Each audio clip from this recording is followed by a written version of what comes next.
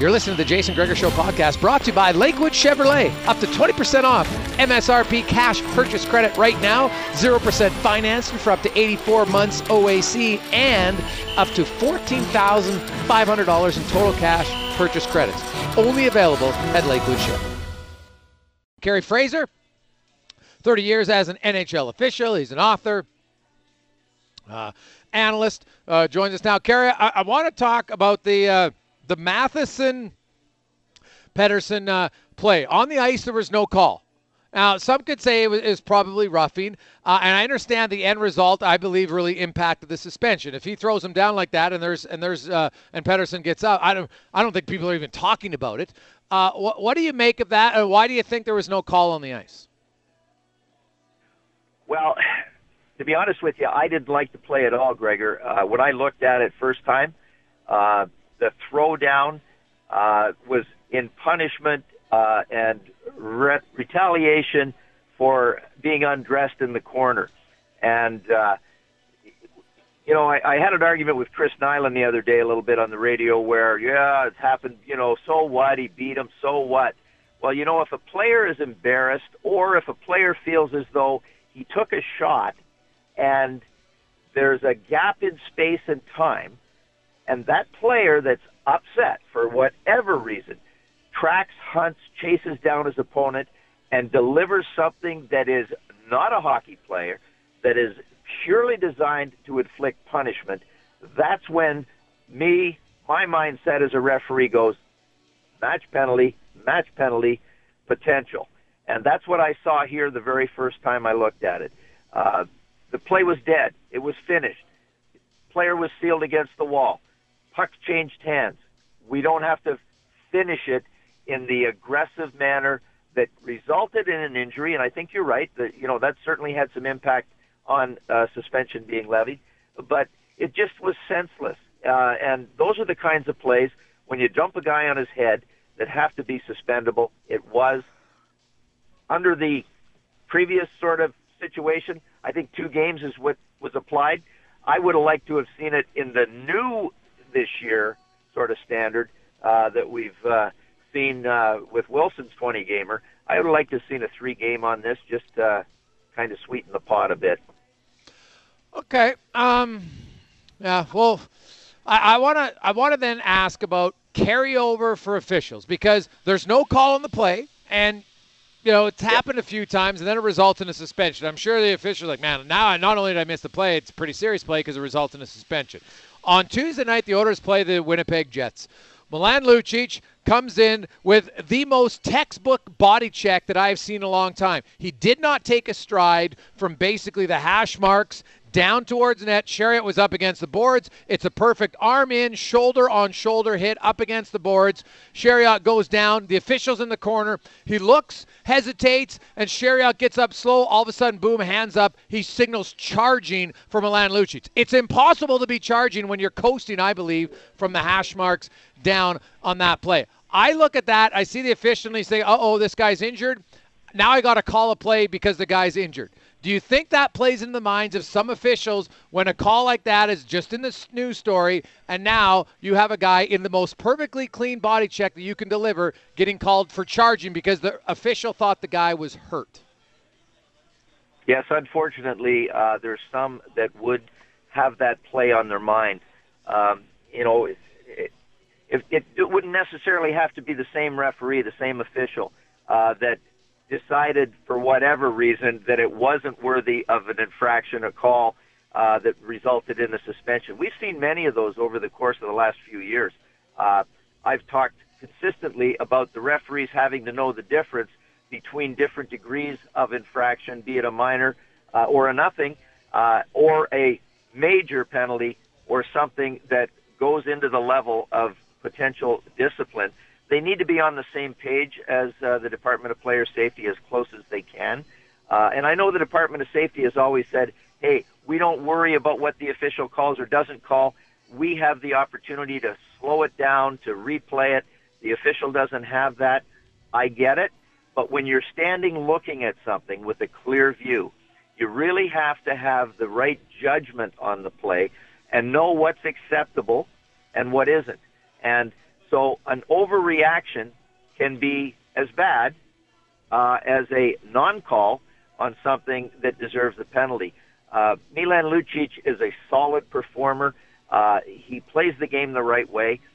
He can be aggressive. He can flip the switch. But when you're talking about a very specific kind of body check that is good for the game, that has to stay in the game, and just by virtue of Milan Lucic being stronger or more solid, when he takes the approach that he did, that is a legal play. It's a legal body check. And if the player isn't prepared for it or puts himself in a situation where he couldn't properly defend against the impact, that's on him. That's not on Milan Lucic.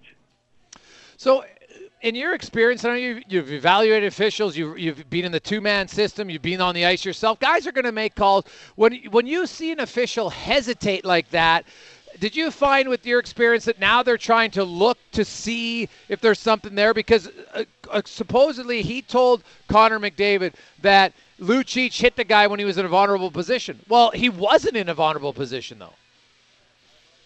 That's exactly true. That delay, and I've always said, if you see something and you have to think about it for an extended period, odds are it wasn't. My gut reaction, my instinct on a play was pretty darn good, and I really trusted my first instinct and my judgment on that instinct. When there was a gap in time, and it almost looks like sometimes the crowd makes the call because there's that pause, that gap, the pregnant pause where it's going through the official's mind and he's replaying it in his mind. Was it that bad? I don't know. Yeah, maybe it was. Oh, I better put my arm up. That's not reactionary. That's becoming more of a sitting on the bench as a juror and listening to all the evidence and pulling it in. This game is so fast, and you have to, as an official, you have to think the game as quickly as the game is being played. And that's when you react to situations that occur in the moment and not have to take the time to think about it. That's, certainly, if you trust your judgment and you trust your instinct, your hand is going to fly up when you see an infraction. And if you have to make a pause, and I've often said to young guys I worked with in the two-referee system, if you have to think about it for an extended period, odds are it's not the time you want to put your arm up, because at that point, the play is gone. You're not going to see it again. You're making a guess, and oftentimes the guess is the wrong one. Kerry Fraser joins, and I appreciate your insight on this, Kerry. And that's just one where that official then, I would assume somebody talks and says, okay, this is why, let's go through the play, and you have to be honest with yourself and say, yeah, you know what, I did get influenced by the crowd. Suddenly now I thought I saw something that wasn't there. How do you learn as an official to not have that happen again? Because it's really a split-second decision. Well, it is, but I tell you, you hit the nail on the head, Gregor.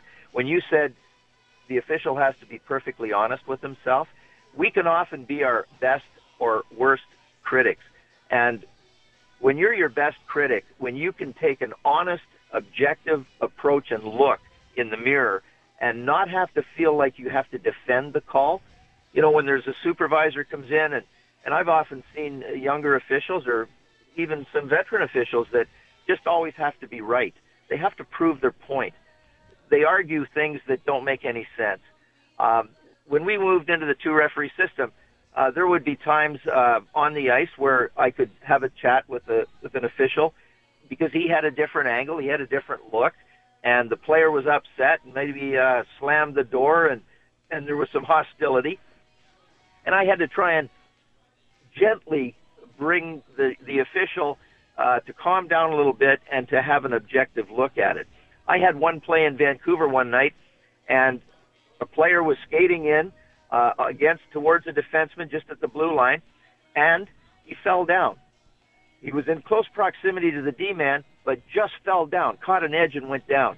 Well, the young referee from the far side, back angle, thought he was tripped. It happens. He made a mistake. But what happened then was the player that was going to get this errant penalty went angry, started yelling at the official. The official yelled back at him, told him to get in the blank box, or he was going to get another one. The officials or the player slammed the door a little bit in frustration. The referee went back to the door, opened the door, and gave him a lecture. And now we go to commercial, and it was the wrong call. Mm-hmm. I waited for a second until the steam kind of settled, and I said to the young guy, "Did you get a good look at that play?" Well, he went 90 miles an hour ballistic on me. He said, "I saw that play. It was a good call." And he skated away from me. So that was a situation where if somebody said to me from game 1 to game 1,904, "Did you get a good look at that play?" I would say, "Talk to me. What did you see that I didn't? Help me out here. Let's talk about it." This guy had to be right. He was wrong. He flew off the handle at the player, and he couldn't accept any kind of open dialogue from me as his senior colleague. I spoke to a few different players, over the last season, at the end of it last year, and even early this year, and a lot of them say the same thing when it comes to communication with today's referees, Kerry, that there just isn't any. And, you talked about how, hey, when you'd miss a call, if you'd skate by the guy, hey, sorry, Wendell, I missed that call. Usually the player's like, oh, okay, Kerry, yeah. And it's done. Like, it diffuses it right away. Why are today's officials not willing to communicate? Are they taught not to communicate as much? Why are we seeing less communication, just actual human communication between officials and players now than we used to? Well, the game, television costs a lot of money. The officials are sort of instructed to keep the play moving, limit your talking, don't get into disputes and dialogues. It makes for bad TV. There's microphones all over the rink. You don't want to get caught in a bad situation. I totally disagree with the philosophy that you shouldn't take a moment to explain things. It can diffuse a situation that can become volatile or is even volatile. Mm-hmm. I would tend to go to the bench sometimes and speak directly to the coach instead of a captain or a player that might deliver a message incorrectly. He might say, the guy said this and that, he's a jerk or whatever. I would sooner go to the coach and say, "Coach, I'd like to have a word with you if I may. Let's have a discussion. We may not agree at the end of the conversation, but this is what I thought, this is what I saw or called or didn't call." And we can settle it there. We can bring the temperature down. If players know that you're approachable, they're going to be less hostile towards you right off the bat. If they think that you're just unapproachable and they can't talk to you and you're arrogant, and then they start to surmise all these things about an official's personality that may not be accurate. Yeah. I'd like to give them what they see, and I'd like to be able to say to them, "Hey, listen, let's have a convo. But we're going to do it respectfully." And the referee or the official can keep the tone in a proper way by his body language, by his tone, by not being aggressive or antagonistic. Are they taught that now? Like, is there referee school on how to have that communication, or is that something that's lost in this era of officials? Well, it's become lost, and obviously it's not being taught. It's not. I saw in watching games. I've seen officials trigger a bench minor from 85 feet away when it already had been settled, and the coach. In this one particular case, it was Joel Quenneville. It was an American Hockey League referee that was called up to do a few games, and Mark Joannette had a conversation with Joel. Joel was still upset, and but the senior official, Joannette, skated away, was given the coach his space to sort of calm down and not put him in a position where he'd have to trigger him for a bench minor. But it was the young kid from 85, 90 feet away that felt it was his job to take control of this, and he banged the coach for an unsportsmanlike conduct or a bench penalty, and it was so inappropriate. It's not the way to earn your respect. Kerry, one last one. I got a text. I got a. Sorry, I wanted to talk about. If I may, I wanted to talk about respect. Connor McDavid's first goal on that power play against Winnipeg, that kid is amazing. He's got an extra gear. When he burst around the defenseman to cut to the net, it was effortless. he wasn't even hardly moving his feet. And I know there's another gear there that he didn't even have to use. I was blown away by it. Yeah, it would be great to talk to officials who, and I'm sure you were on the ice, Gretzky and Lemieux and lots of great players. As an official, did you ever get caught up? And did you have to remind yourself, okay, don't become a fan here almost, where you're just like, man, look at the greatness that's happening literally 3 feet in front of me. How did you avoid that as an official? Because I'm sure at times, there's no ref that can skate as fast as McDavid. Heck, there's no guy in the league that can skate as fast as McDavid. Is it a challenge for officials not to get caught up in the wow moments? Oh, man, what a blessing. I look at it as a blessing. There were so many times where my jaw dropped, whether it was Gretzky, Lemieux, we had so many, Kent Nielsen, they called him magic. I mean, so many things that would occur on the ice, and I'd be 15 feet from it. People would buy a ticket and not get that close. They'd pay over $100 and some to be, first row at the glass. And here I am. I can smell their sweat, and I'm watching this play that is over the top.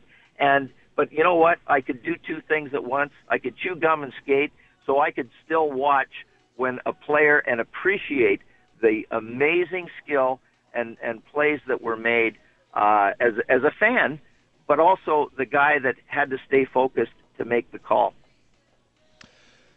Kerry, good stuff as always. We appreciate it. We will talk to you next week. Have a good week. Look forward to it, and big game for the Oilers at home. Oh, yeah, huge game. Looking forward to it. That is Kerry Fraser. We go Inside the Stripes NHL edition.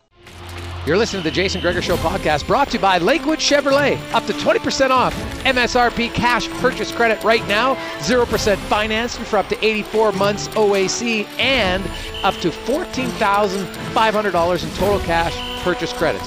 Only available at Lakewood Chevrolet.